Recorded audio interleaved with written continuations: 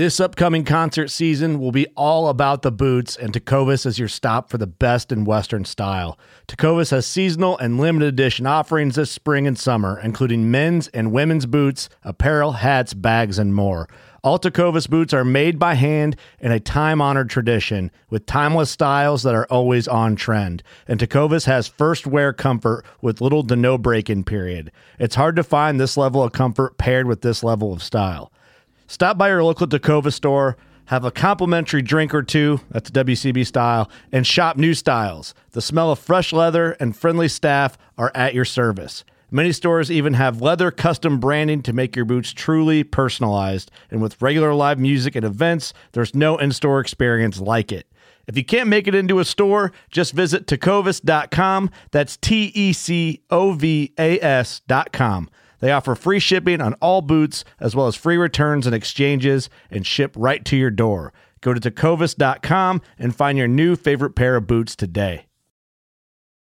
The 1911 is one of the most iconic firearms in history. Designed by John Browning, the 1911 was the standard issue sidearm of the U.S. military from 1911 to 1985. While Colt produced the original, almost every major firearm company has produced its own version.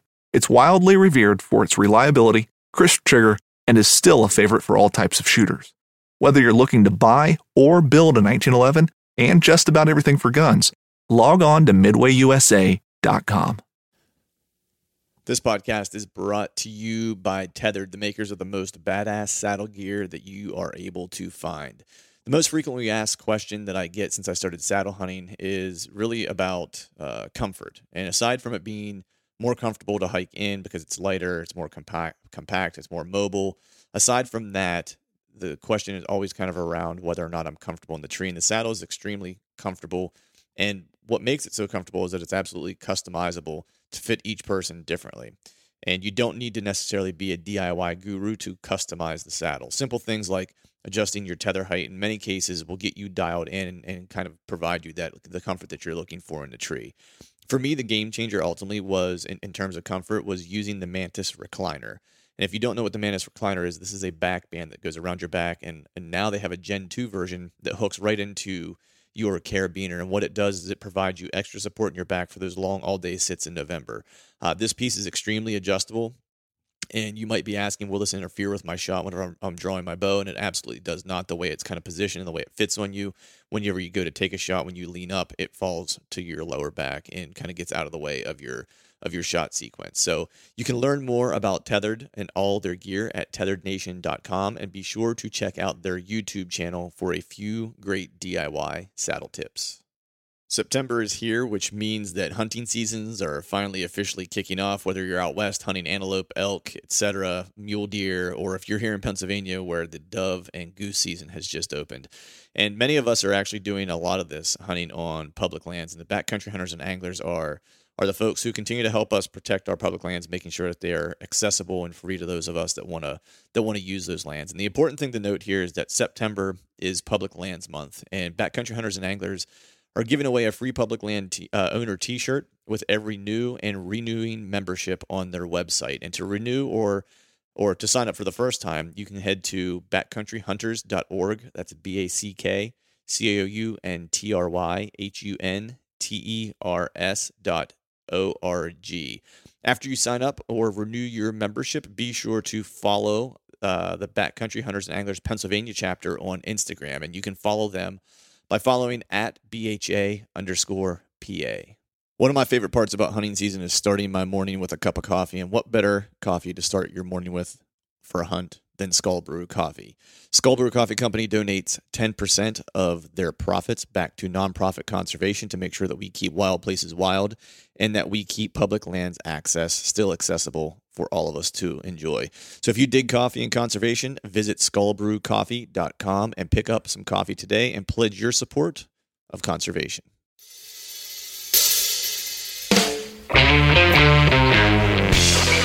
Hello and welcome to the Truth from the Stand Deer Hunting Podcast. I'm your host, Clint Campbell, and you are listening to episode number 137.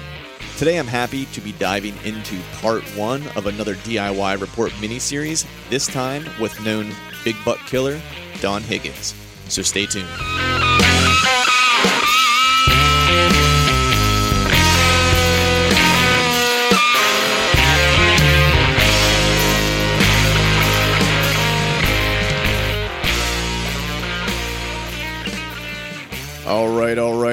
What is going on out there? Happy Wednesday to all of you. Hope you're doing well. Hope you're feeling fine.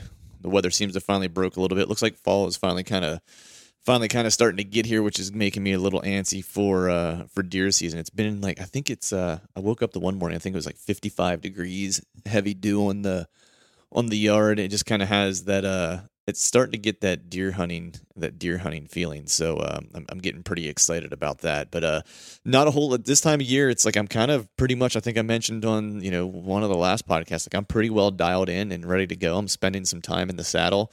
A couple days a week, sometimes shooting out of it. Sometimes I'll just clip it into a tree in the yard at ground level and just sit in it and just kind of get used to it, move around. That way, when the day finally comes, I'm feeling good and ready to go. Of course, shoot my bow a lot. That's pretty much an everyday occurrence. At this point, I won't say that I'm necessarily working on tweaking anything major. I'm basically going out in the yard and I'll basically say, hey, I'm going to shoot 9 arrows maybe, and that's it. I'm going to try to make those 9 arrows the best arrows I can make them. Some days I only have a chance to shoot 3, and I try to make those 3 the best arrows I can possibly make them. Just trying to make sure I'm ready to go and dialed in and feeling good for the hunting season. I don't remember if in the last podcast, I'm trying to remember if I had mentioned, I did do a camera check, and if I'm rehashing this, sorry, but I'll make it really brief. I do have a couple good deer that I found, which I'm pretty excited about. And I think, at least 2 of them I think are really huntable. And so that's good news. I did put a video out on YouTube of some of the camera checking that I've done recently. Hopefully I'll have another one that's coming soon, which will detail a little bit more of a couple of the parcels of public land that I've been checking out and some of the deer that I have on those specific properties. The bummer is, I think I had mentioned, and I mentioned this in the YouTube video that I released. I've had a couple mishaps with, oh man, I guess I'll just call it laziness. I rolled the dice on some batteries that I thought had enough juice in them, but they did not, and I got kind of screwed on that, and then also on some just placement of my camera in the swamp. I've gotten a lot of false triggers in there based on the sensitivity level that I had set, and then also where I was placing them. So I've been kind of playing hell with that, trying to get that figured out. But as of this podcast, I actually will be going back out into the timber, into the swamp, because I'm trying to stay out of there as much as I can, which seems counterintuitive because I'm going back in there. But I have an Exodus Render cell camera that I want to get in there, because then it'll allow me just to kind of stay out and understand when the deer are going to be huntable in that area. Because a lot of what happened last year was I was getting intel from my cameras, but I was checking them as I was going in, and so the intel wasn't necessarily timely. And I do try to hunt yearly patterns, but I still don't have a lot of info on this property in terms of how they use it. I know it turns into a ghost town later in the year, but I know that there's good deer in there, and I know that they follow a summer pattern to a degree, and so I'm trying to figure them out just a little bit this year. My plan was to get the camera in there earlier, and I did, and I didn't plan to have the battery issues and stuff that I'd had. So I really don't know much more about that piece than I knew last year, at the end of the season. And so that's what I'm hoping the cell camera can kind of help me with, is to see if there's anything that's huntable in there. That way I know where I need to be spending my time this year. So that's kind of what the plan is for today. Beyond that, the only other thing that I'm kind of considering right now is, as I got some of this intel on one of these other public pieces and have a handful of good deer. I want to say in one spot, and I found a really good little terrain feature that's a pinch along a ditch, and it's just really thick and nasty. I have probably 3 shooters, and then one that's borderline, which I would pass this year, because he's a good looking deer, and he's a young deer, and I think he'd be a really nice deer if he would go another year or so. And there's a couple deer in there that I can hunt, so it's not as though I'm hurting for a deer on that piece particularly to try to go after. So, but at least 3 really good looking shooters, and one up and comer. So the thing with this particular area though is that I kind of figured out, and I won't say I figured out, but I have an idea of what wind is going to work the best, and it actually works pretty well for me for access and so forth for this particular location. But the one place where I kind of failed was I picked out a tree that I really, really liked, and it is a killing tree, no doubt, but they're working probably slightly the wrong wind to use that tree. And unfortunately, whenever I looked at that spot, I didn't take into consideration, this is a bad on my part, I didn't take into consideration all the kind of possible wind options I was going to have to possibly hunt in that area. So I'm not 100% sure for this particular wind where I would set up, which is kind of a bummer. So if my memory serves and what I had seen while I was scouting through there, walking in there and checking cameras and stuff like that, the one area that I had picked out of the group of trees that I had picked, and this is like a really tight area where you're not going to probably take a longer shot than maybe 12 to 15 yards. So there's a lot of trees in there to begin with to choose from. So what I'm really kind of considering, especially for the north wind that I think that I'm going to need to hunt this particular deer or this particular group of deer in this terrain feature, I'm really considering going with a ghillie suit, because I think with that north wind, I think if I have to hunt the opposite side of that pinch point or funnel, I don't know that there's going to be a tree in there for me to get into. And I think hunting it from the ground might be the best option. And just in full disclosure, I haven't hunted from the ground in many, many years. It's something I've kind of been wanting to do and just haven't really had a reason to, because most of my setups have always kind of worked well to be able to be off the ground. But this is one that's kind of lending itself where it might make the most sense for me to hunt from the ground. So I might get a ghillie suit, at least a jacket, and try my hand at that this year. I think the convenient thing about, saddle hunting, not to harp on the saddle bit again, but is that I can always wear that in and carry my modded sticks that are short and wear the ghillie suit in, and then make a decision once I get in there. If there's a good setup for me to get into a tree, I can get into a tree. If there's not, I didn't really carry a whole lot in to begin with, so I can stay on the ground and hunt from the ground. And it's not as though I've got a big ass tree stand that I'm lugging around that I got to try to stow away while I'm trying to hunt. So that's the positive. Another positive to put in your back pocket, chalk that up for a win in the column of saddle hunting. But so that's kind of my plan right now. I got a couple good options, I feel like, and the season for me is fast approaching. Opens on the 21st, and we can talk about this later at some point, but. It's interesting because, a lot of folks will talk about hunting October and they're only wanting to hunt, the evenings in October. And I kind of fell victim to that too for a lot of years. And just this year, particularly the deer that I'm seeing that seem to be killable as of right now. And some of this has to do with the fact that, where I live in Pennsylvania opens earlier than much of the state. But this deer particularly is giving me an opportunity in the morning. He's passing where I need to be set up with shooting light, which tells me I'm probably really close to his bed, which I didn't anticipate. I'd anticipated that I was probably close to his bed in general, but it seems that what I'm seeing on trail camera is kind of confirming that for me. So I think a morning hunt in this piece, particularly in October, late September here into early October, as long as what I'm watching is kind of playing out and staying true, I think might be the best bet to try to kill him. I think for the evening, the access would be really, really hard. In this particular setup, I think you could hunt other parts of this property, in an evening kind of scenario. But I will say, I was watching kind of several areas of this and scouted pretty much the entire thing over the course of the winter, and I guess what we'll say is that not all terrain features and parts of a parcel are created equal. And so with that, I would, this one area would probably be the only area of this property that I would hunt, for a multitude of reasons. And I won't get into those right now. Maybe we'll have a little bit of a debriefing as we get into the season, as I've hunted it a couple times and have a little bit better perspective. But that's kind of the game plan for me. I'm going to hang this last cell cam. That way I have some, real-time data, in the swamp. And then I'm just going to kind of sit and relax here for 2 more weekends or 1 more weekend, and then get ready to get after it. And, John and I have a goals podcast that'll be coming out that we'll talk about what our plans are and stuff for our goals, which will happen next week. But, I'm hoping that what I'm seeing on camera will allow me to have some success early this year. At least that's my hope. And I think that's all of our hopes as we go into any season. So, with that, I'm going to go ahead and cut this upfront off and get to the matter at hand. I have a really cool show today lined up. Super excited to have Don Higgins back on. Anytime you can talk to Don. I mean, Don is just is just great at killing big deer. He's got more than a couple 200-inch deer. He manages to get on good deer every year, it seems like, and is watching good deer.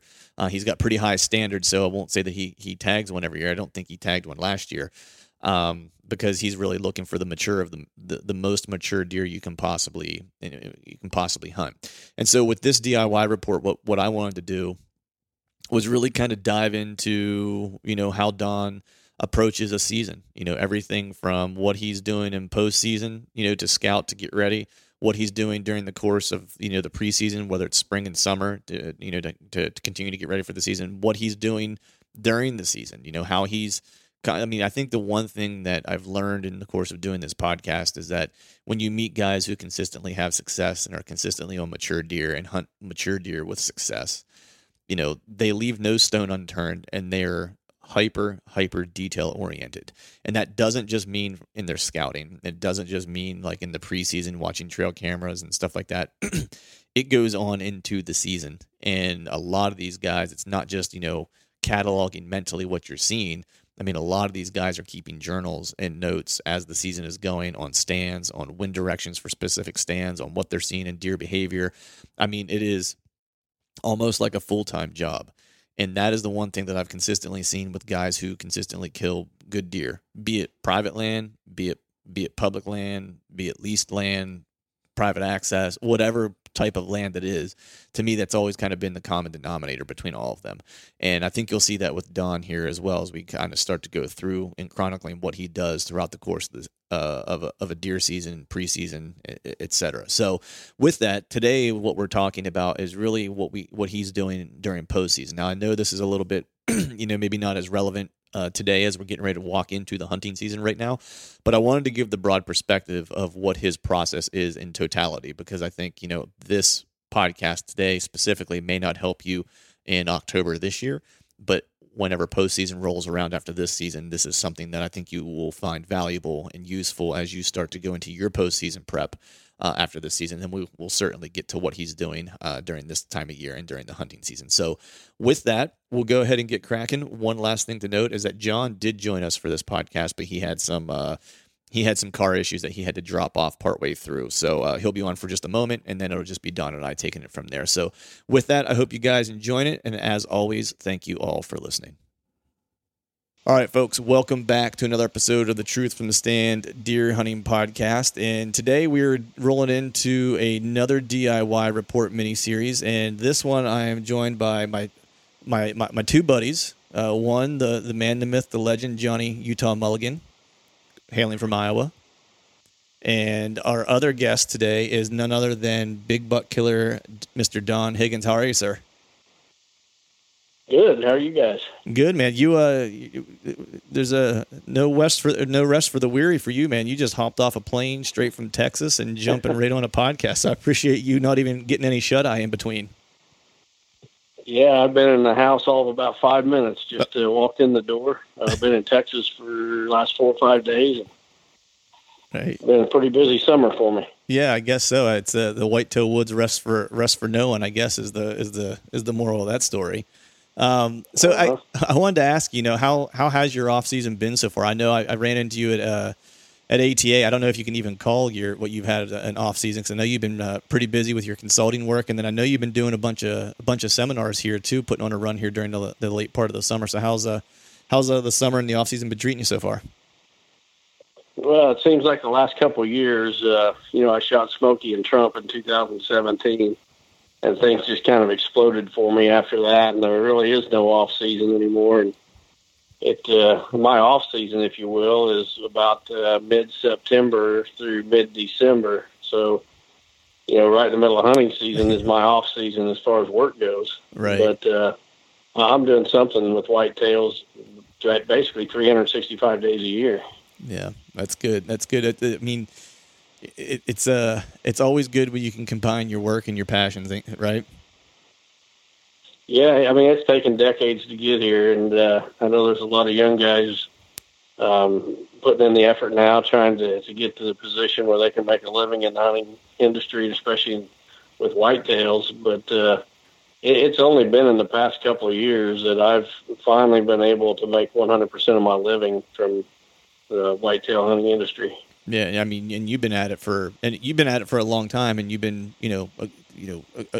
a great deer hunter, an awesome deer hunter, putting down big deer for a lot of years. So it just goes to show, putting in the dedication and, having the work ethic and just kind of continuing to power through. And I think more than anything, it just proves that if you don't have a passion for it and you're in it for the wrong reasons, I don't know that you'll make it, because this industry seems to weed those folks out pretty quick. Yeah, you're exactly right. This fall will actually mark the 40th anniversary of my first buck, or my first deer kill. Wow. Back in 1979, November 16th, 1979, I shot my first deer. And, on that morning, I said it many times, my whole life changed. Mm-hmm. God lit a fire in my heart for big whitetails. It just grows hotter every year. And this will be the 40th year since I shot that first deer. That's crazy. I mean, I was not quite a year and a half old when you shot your first deer. Yeah. Well, there's a lot of guys listening to this podcast that probably weren't even born yet when I shot that first deer. I know, right? Well, that means you're just our elder statesman, and we should be paying attention to what you're saying, because you've been there, you've done that. And that's the one thing I always appreciate about you, is you're always willing to share information and divulge what you've learned over the course of the years, and we're all better for it and appreciative of it. But in the spirit of that, I want to tee up this first question. So what we're doing here, for the DIY report, this mini series it's really about big buck preparation, and wanting to kind of dive into the mind into your mind, Don, and get a sense of what you're doing at the different times of the year to kind of prepare to try to get on a mature deer, and then ultimately, kill a mature deer. But before we jump into the specifics around late season, which is where we'll start, or just that directly, post season, right after the hunting season, I wanted to get a sense from you with your consulting work that you're doing. How much does seeing different parcels of ground during the course of the planning for client properties and so forth, how much has that impacted your own hunting, and how much do you think it's actually helped you in seeing things differently? Well, at this point in my hunting career, if you will, probably not a whole lot, mm-hmm. because, like I said, this is my 40th year. Actually, I've been hunting longer than that, because I didn't kill a deer to my third season. So I've been hunting over 40 years, and the thing that the consulting really does is just it kind of shows me how adaptable the whitetail is, because every property is different. Last spring I was in 9 different states, over 50 properties, and there's a big difference from a property out in Kansas, for example, compared to one in Michigan, compared to one in Kentucky. And the whitetail is just amazing, because they adapt to whatever's thrown at them and still survive and thrive. Mm-hmm. So what do you think, what's the one thing that, maybe has taken you aback over the course of the years that you noticed, as far as like how they adapt, that you were just like, that you kind of marveled at? Is there one thing that kind of stood out to you, just like, man, I can't believe they are able to survive in this, or that they've changed the way that they're doing, the way they're using the wind in this particular, terrain feature or whatever, that just something that you thought was out of the ordinary that just kind of made you, kind of stand in awe of them, essentially? Well, I suppose it's probably, in the last couple of years, it seems like I've done a lot more consulting work in Michigan. Mm-hmm. And Michigan is a pretty unique state. I mean, there's a lot of deer hunters in Michigan, and they're diehards. They're almost a different breed from the rest of the deer hunters that I deal with. And, like I've been on some smaller properties in Michigan where it seemed like there was almost as many stands and blinds on the property as there was trees. Right. Everywhere you turn, there was a stand, and it's like, how do these deer even survive that kind of hunting pressure? And, my hat's off to those Michigan guys, because they're hunting some of the most pressured deer on earth, but yet even so, the deer just seem to thrive there, in spite of all the pressure that's put on them. So getting to see that on numerous properties over the past couple of years has been kind of an eye-opener for me. Yeah, I know. I have some buddies in Michigan. I'm in Pennsylvania, of course, which has some pretty decent hunting pressure, and it's one of those things when you do see a big deer. I know whenever I get a big deer on camera, if I see one when I'm in the timber, you're always just kind of at least I do. I kind of stop and take pause. I'm just like, man, I don't know how he made it. It's to see a 4.5-year-old deer in Pennsylvania is kind of a sight to be seen. If I'm being honest, I can probably only say honestly, for 100% certainty, I know that I've only ever seen for sure one on the hoof. A mature buck. And that's, they're not around every corner here in PA or Michigan for that matter. But when you're doing your consulting work, I know you're, of course, addressing habitat things and stand placements and stuff like that, and the things that people I think would usually think about whenever you're thinking about having a consultant come out and look at your whitetail property. But do you also talk to them about the different times of the year and how they might want to approach it based on how their property is set up and what all kind of goes into that? Yeah, I mean, I detail out a plan exactly what I would do if I owned the property, but it's really easy to increase the number of deer staying on a property, and even increasing the number of big deer staying on a property. It's fairly simple. There's a lot of information on the internet, although I don't agree with all of it. There's some good information out there, but the real key, I think, is how you set that property up, because getting deer to stay on a property or increasing the number of deer or the quality of the habitat is fine, but it does you no good to do that if you can't kill the big ones once they're there. Right. So, laying out that property so that you can kill the biggest buck on it year after year after year, I think is the key that, why most of the clients that I have anyway are hiring me. Mm-hmm. Fishing like a local isn't just about catching fish. It's about connecting with the environment and the people who call it home. It's about hearing the stories and traditions that have been passed down for generations and sharing unforgettable moments with the people you meet along the way. Fishing like a local is having an experience that stays with you forever. And with Fishing Booker, you can experience it too, no matter where you are. Discover your next adventure on Fishing Booker.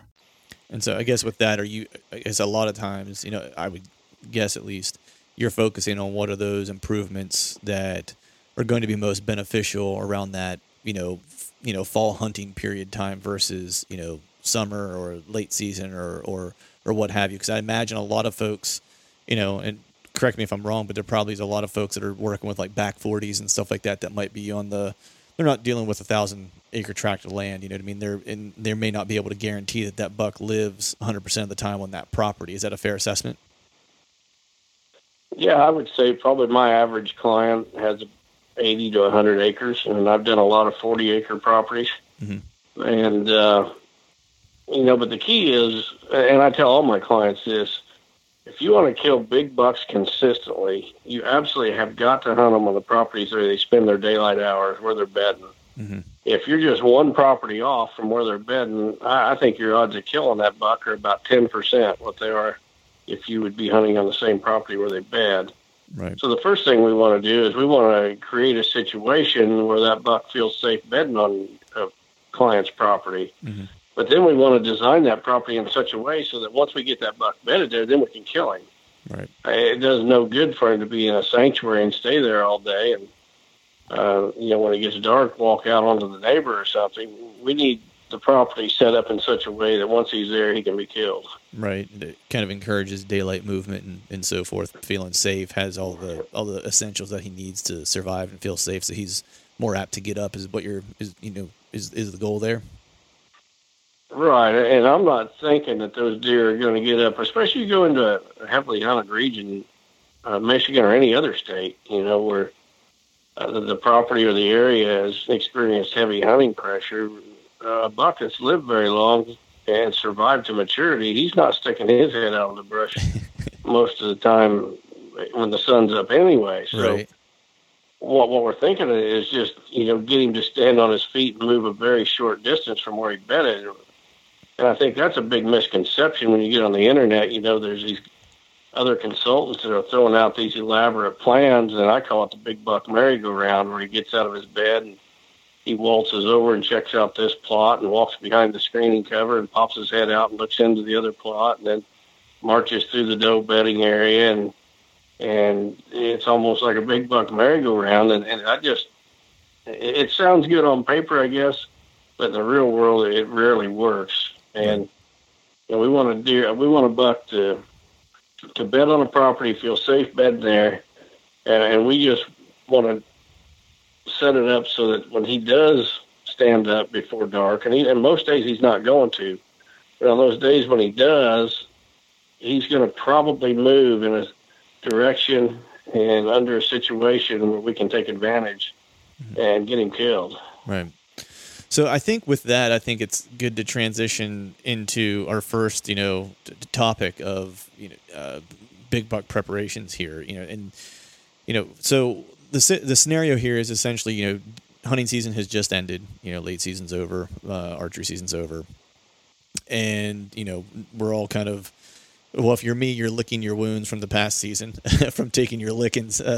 If you're other folks, maybe you're taking pictures and celebrating a little bit. But so the season has ended. Maybe, you filled a tag, maybe you didn't. What are you doing immediately after your hunting season is over to start to get a jump on preparations for the following year?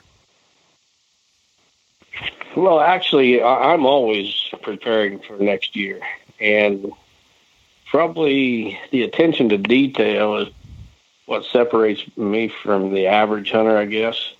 Mm-hmm. And because during hunting season, when I sit in a stand, I'm taking notes. If whatever I need to do to make that stand the very best it can be. And I used to actually carry a pad of paper and a pen and a Ziploc baggie in my pack, and I would write notes. But today I'll use my iPhone. I'll take notes and I'll go home and I'll transfer them onto a document on my computer. So when season ends, I've got a list of work that I need to do during the off season, and I'll have each stand by name, and then under that stand name, I'll have the list of things that I need to do at that stand to make it the best it can be. Maybe I need to trim a branch or drop a tree over a trail that's just out of range, or cut a hole in a fence or whatever. But my time is so critical and crucial to me at that time of the year. I mean, I just don't have spare time because I'm doing the consulting work. So, I'll refer back to that list, and whatever stand I'm going to work on that day. I know every piece of equipment, whether a chainsaw or whatever, that I need to take with me and what I need to do. And I'll even make that list on my iPhone. And once I get to the stand, I'll check them off as I do them. Clear the branch to the southeast of the stand and cut a hole in the fence, just whatever needs to be done. I've got everything with me to get it done in one trip. And then I'm ready for next season. Right. I think you might have read a blog article actually about about details, and that's the one place where I feel like is, I kind of try to make a goal for each season, something I want to get better at, and I do it during the off season. So, a lot of times it's shooting my bow and being more handy with that. And, this year it was getting out and scouting more public ground and getting more pieces. So I have more opportunity to find the type of deer I want to hunt and I want to kill. And so I was able to do that. And then, this is one of those things that consistently I hear over and over again from guys that are successful at killing big deer is exactly what you said, is keeping detailed notes around the locations that they're hunting.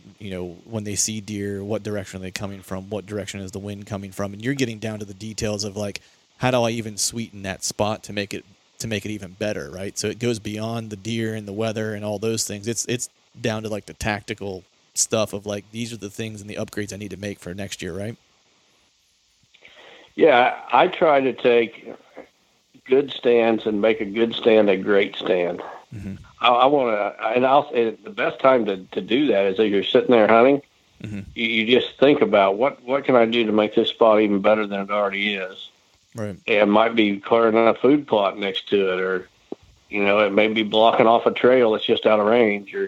But I just sit there and I study the situation and what can I do to make this the very best it can possibly be, and then I come in the off season and I get it done.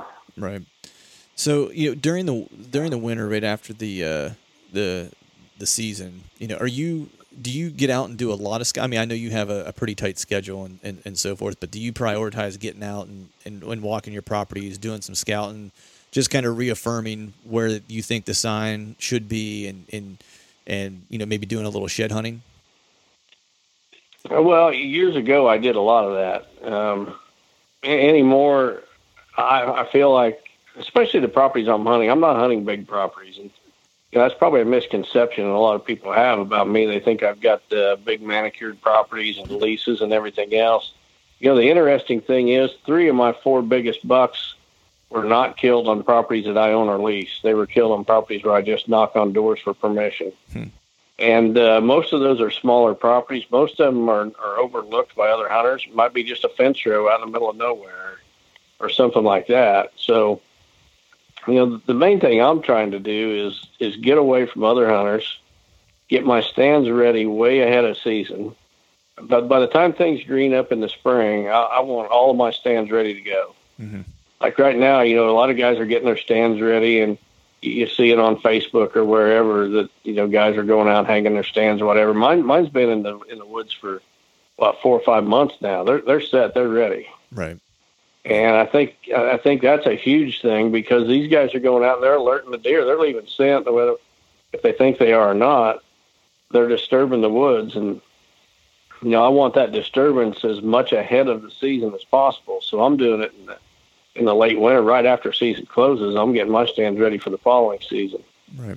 John, did you have a question you want to jump in with?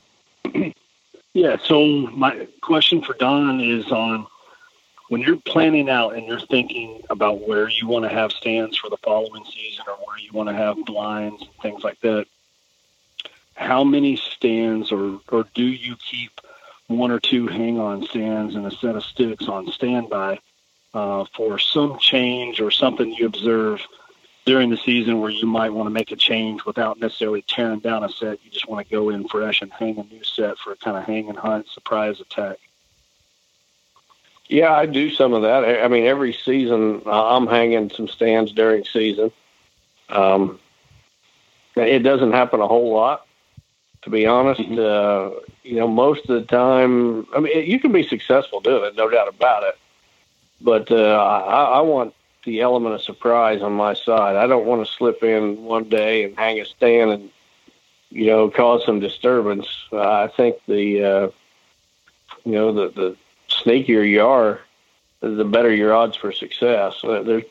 I'm sure that I've bumped a lot of bucks putting stands up during the season and ruined my chances. The spot I picked may have been perfect, but just the disturbance I made hanging that stand might be enough to bump that buck and make him change his pattern just a little bit.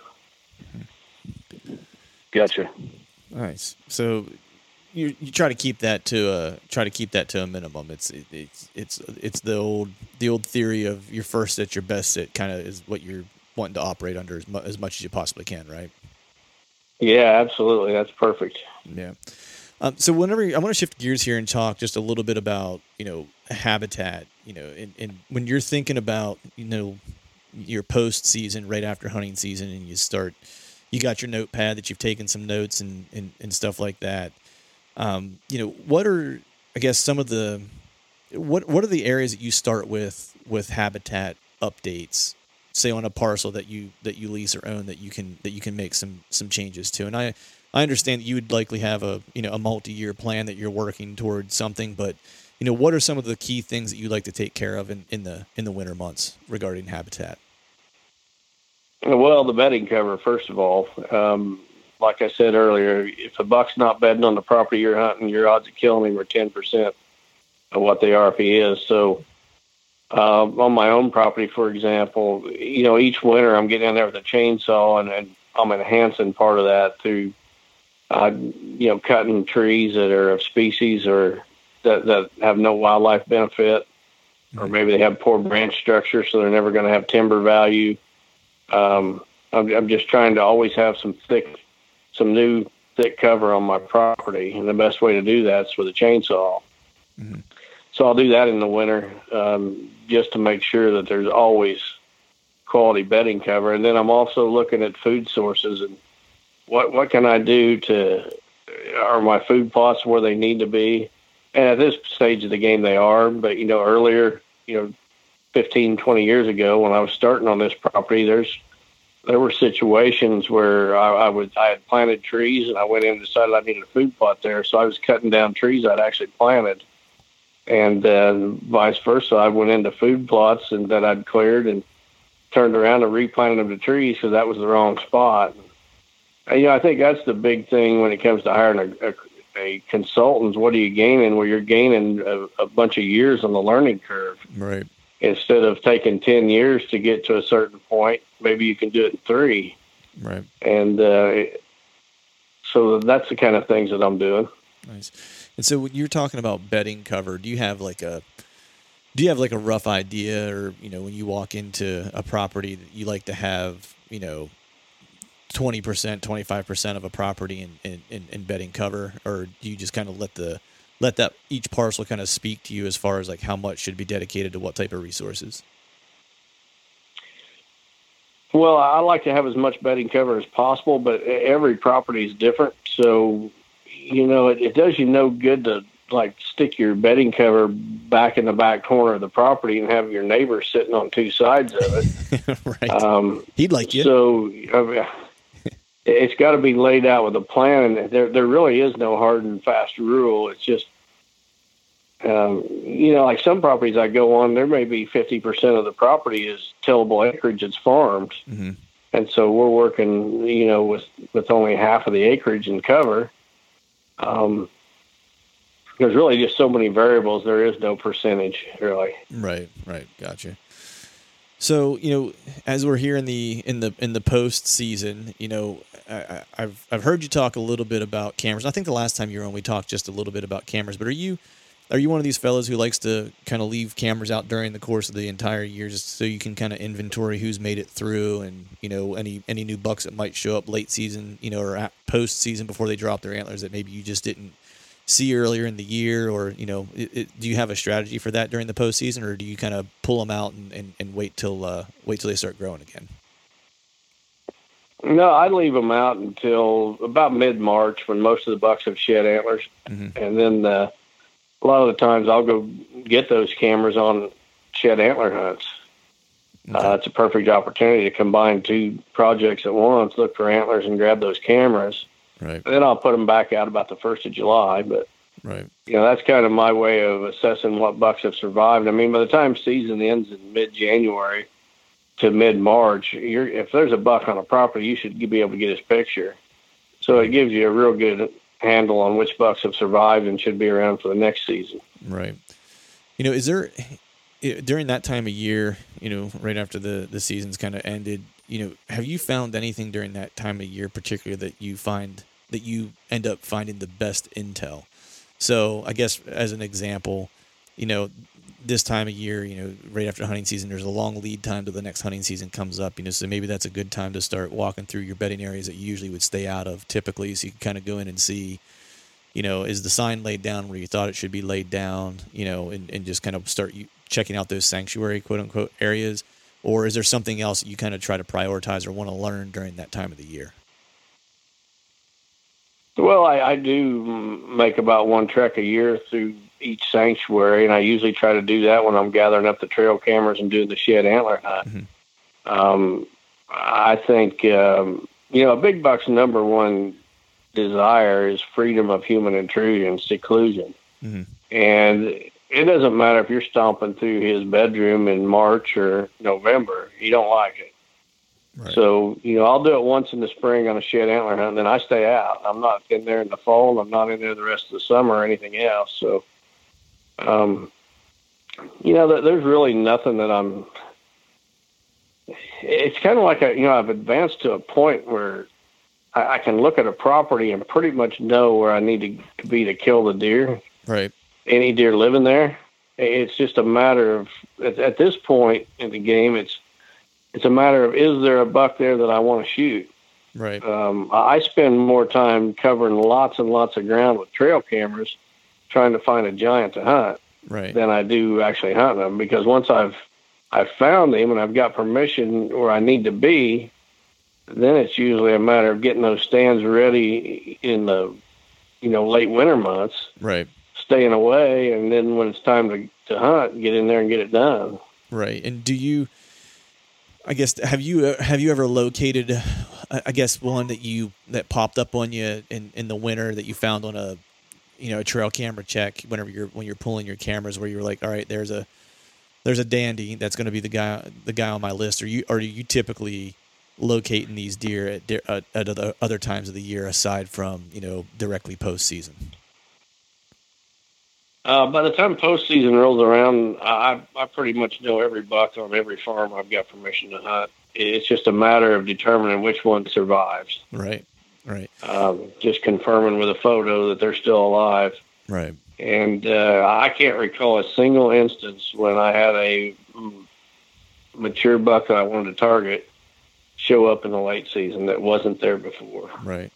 And so with your cameras, then you're really playing kind of the long game then with your cameras, right? Over the course, like you're playing annual data versus, year to year data, right? On a deer. Absolutely. Yeah.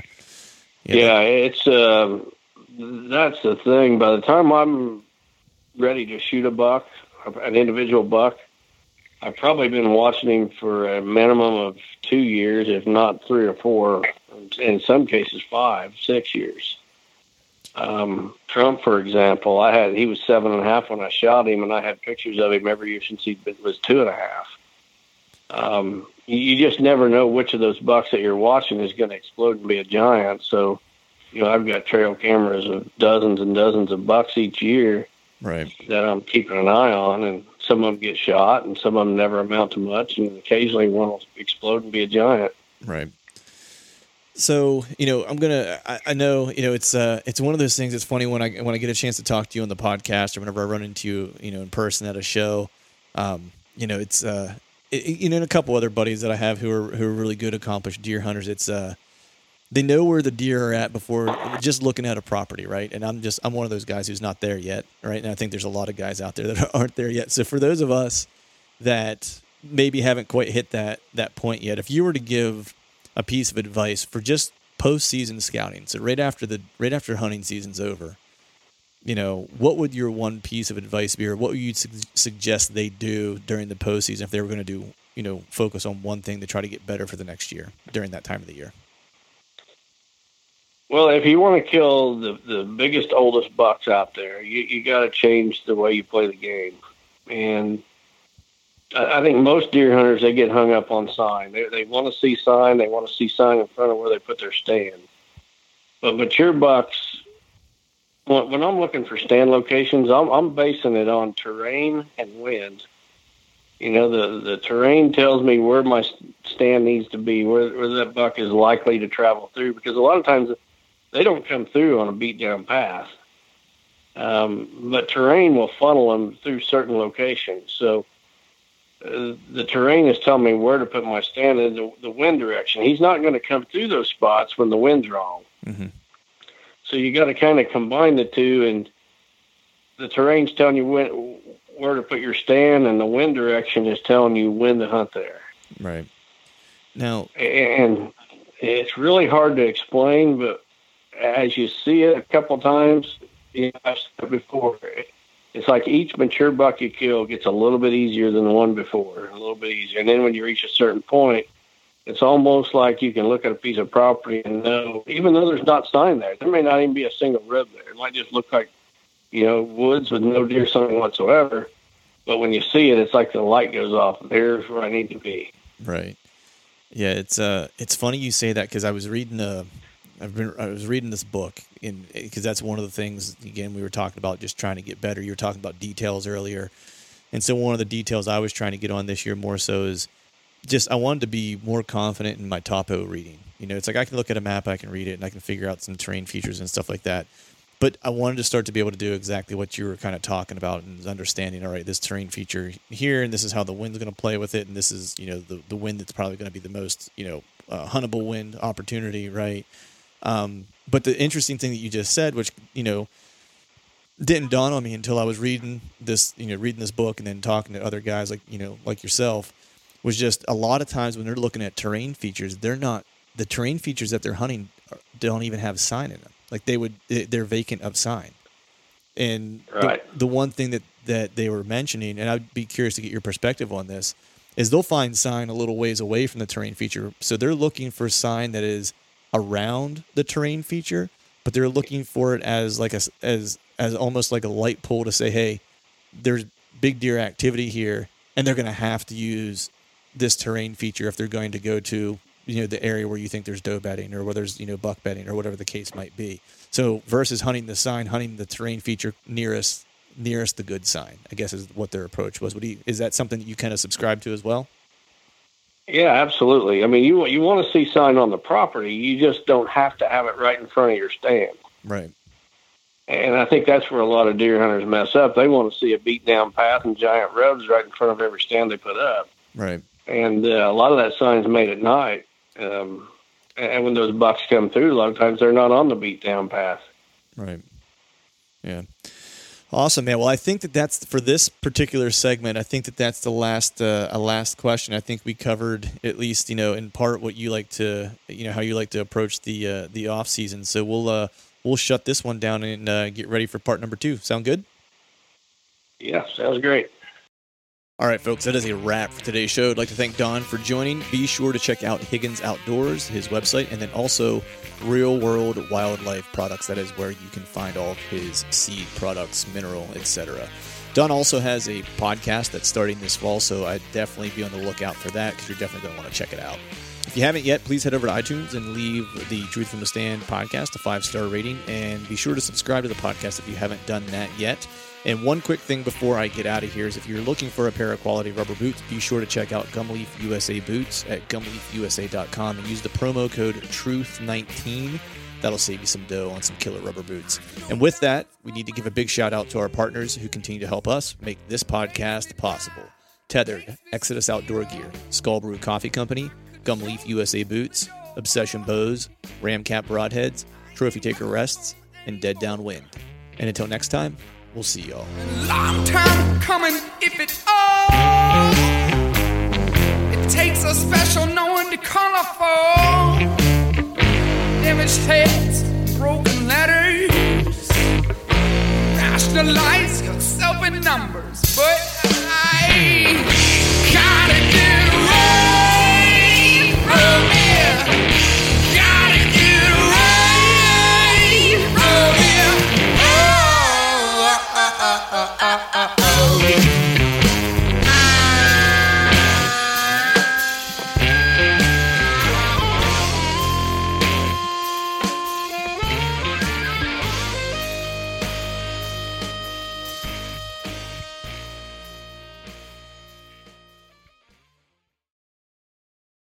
You'd think, with 4 of us spread out on a tiny island, that the task of tagging a whitetail would not be a big thing. But, as I've learned, no matter where I've been, whitetails can be damn tricky. Pursuing wild game in wild places. Tune in to Hunt Stand Presents Saturdays at 8:30 p.m. Eastern. Waypoint TV, the destination for outdoor entertainment.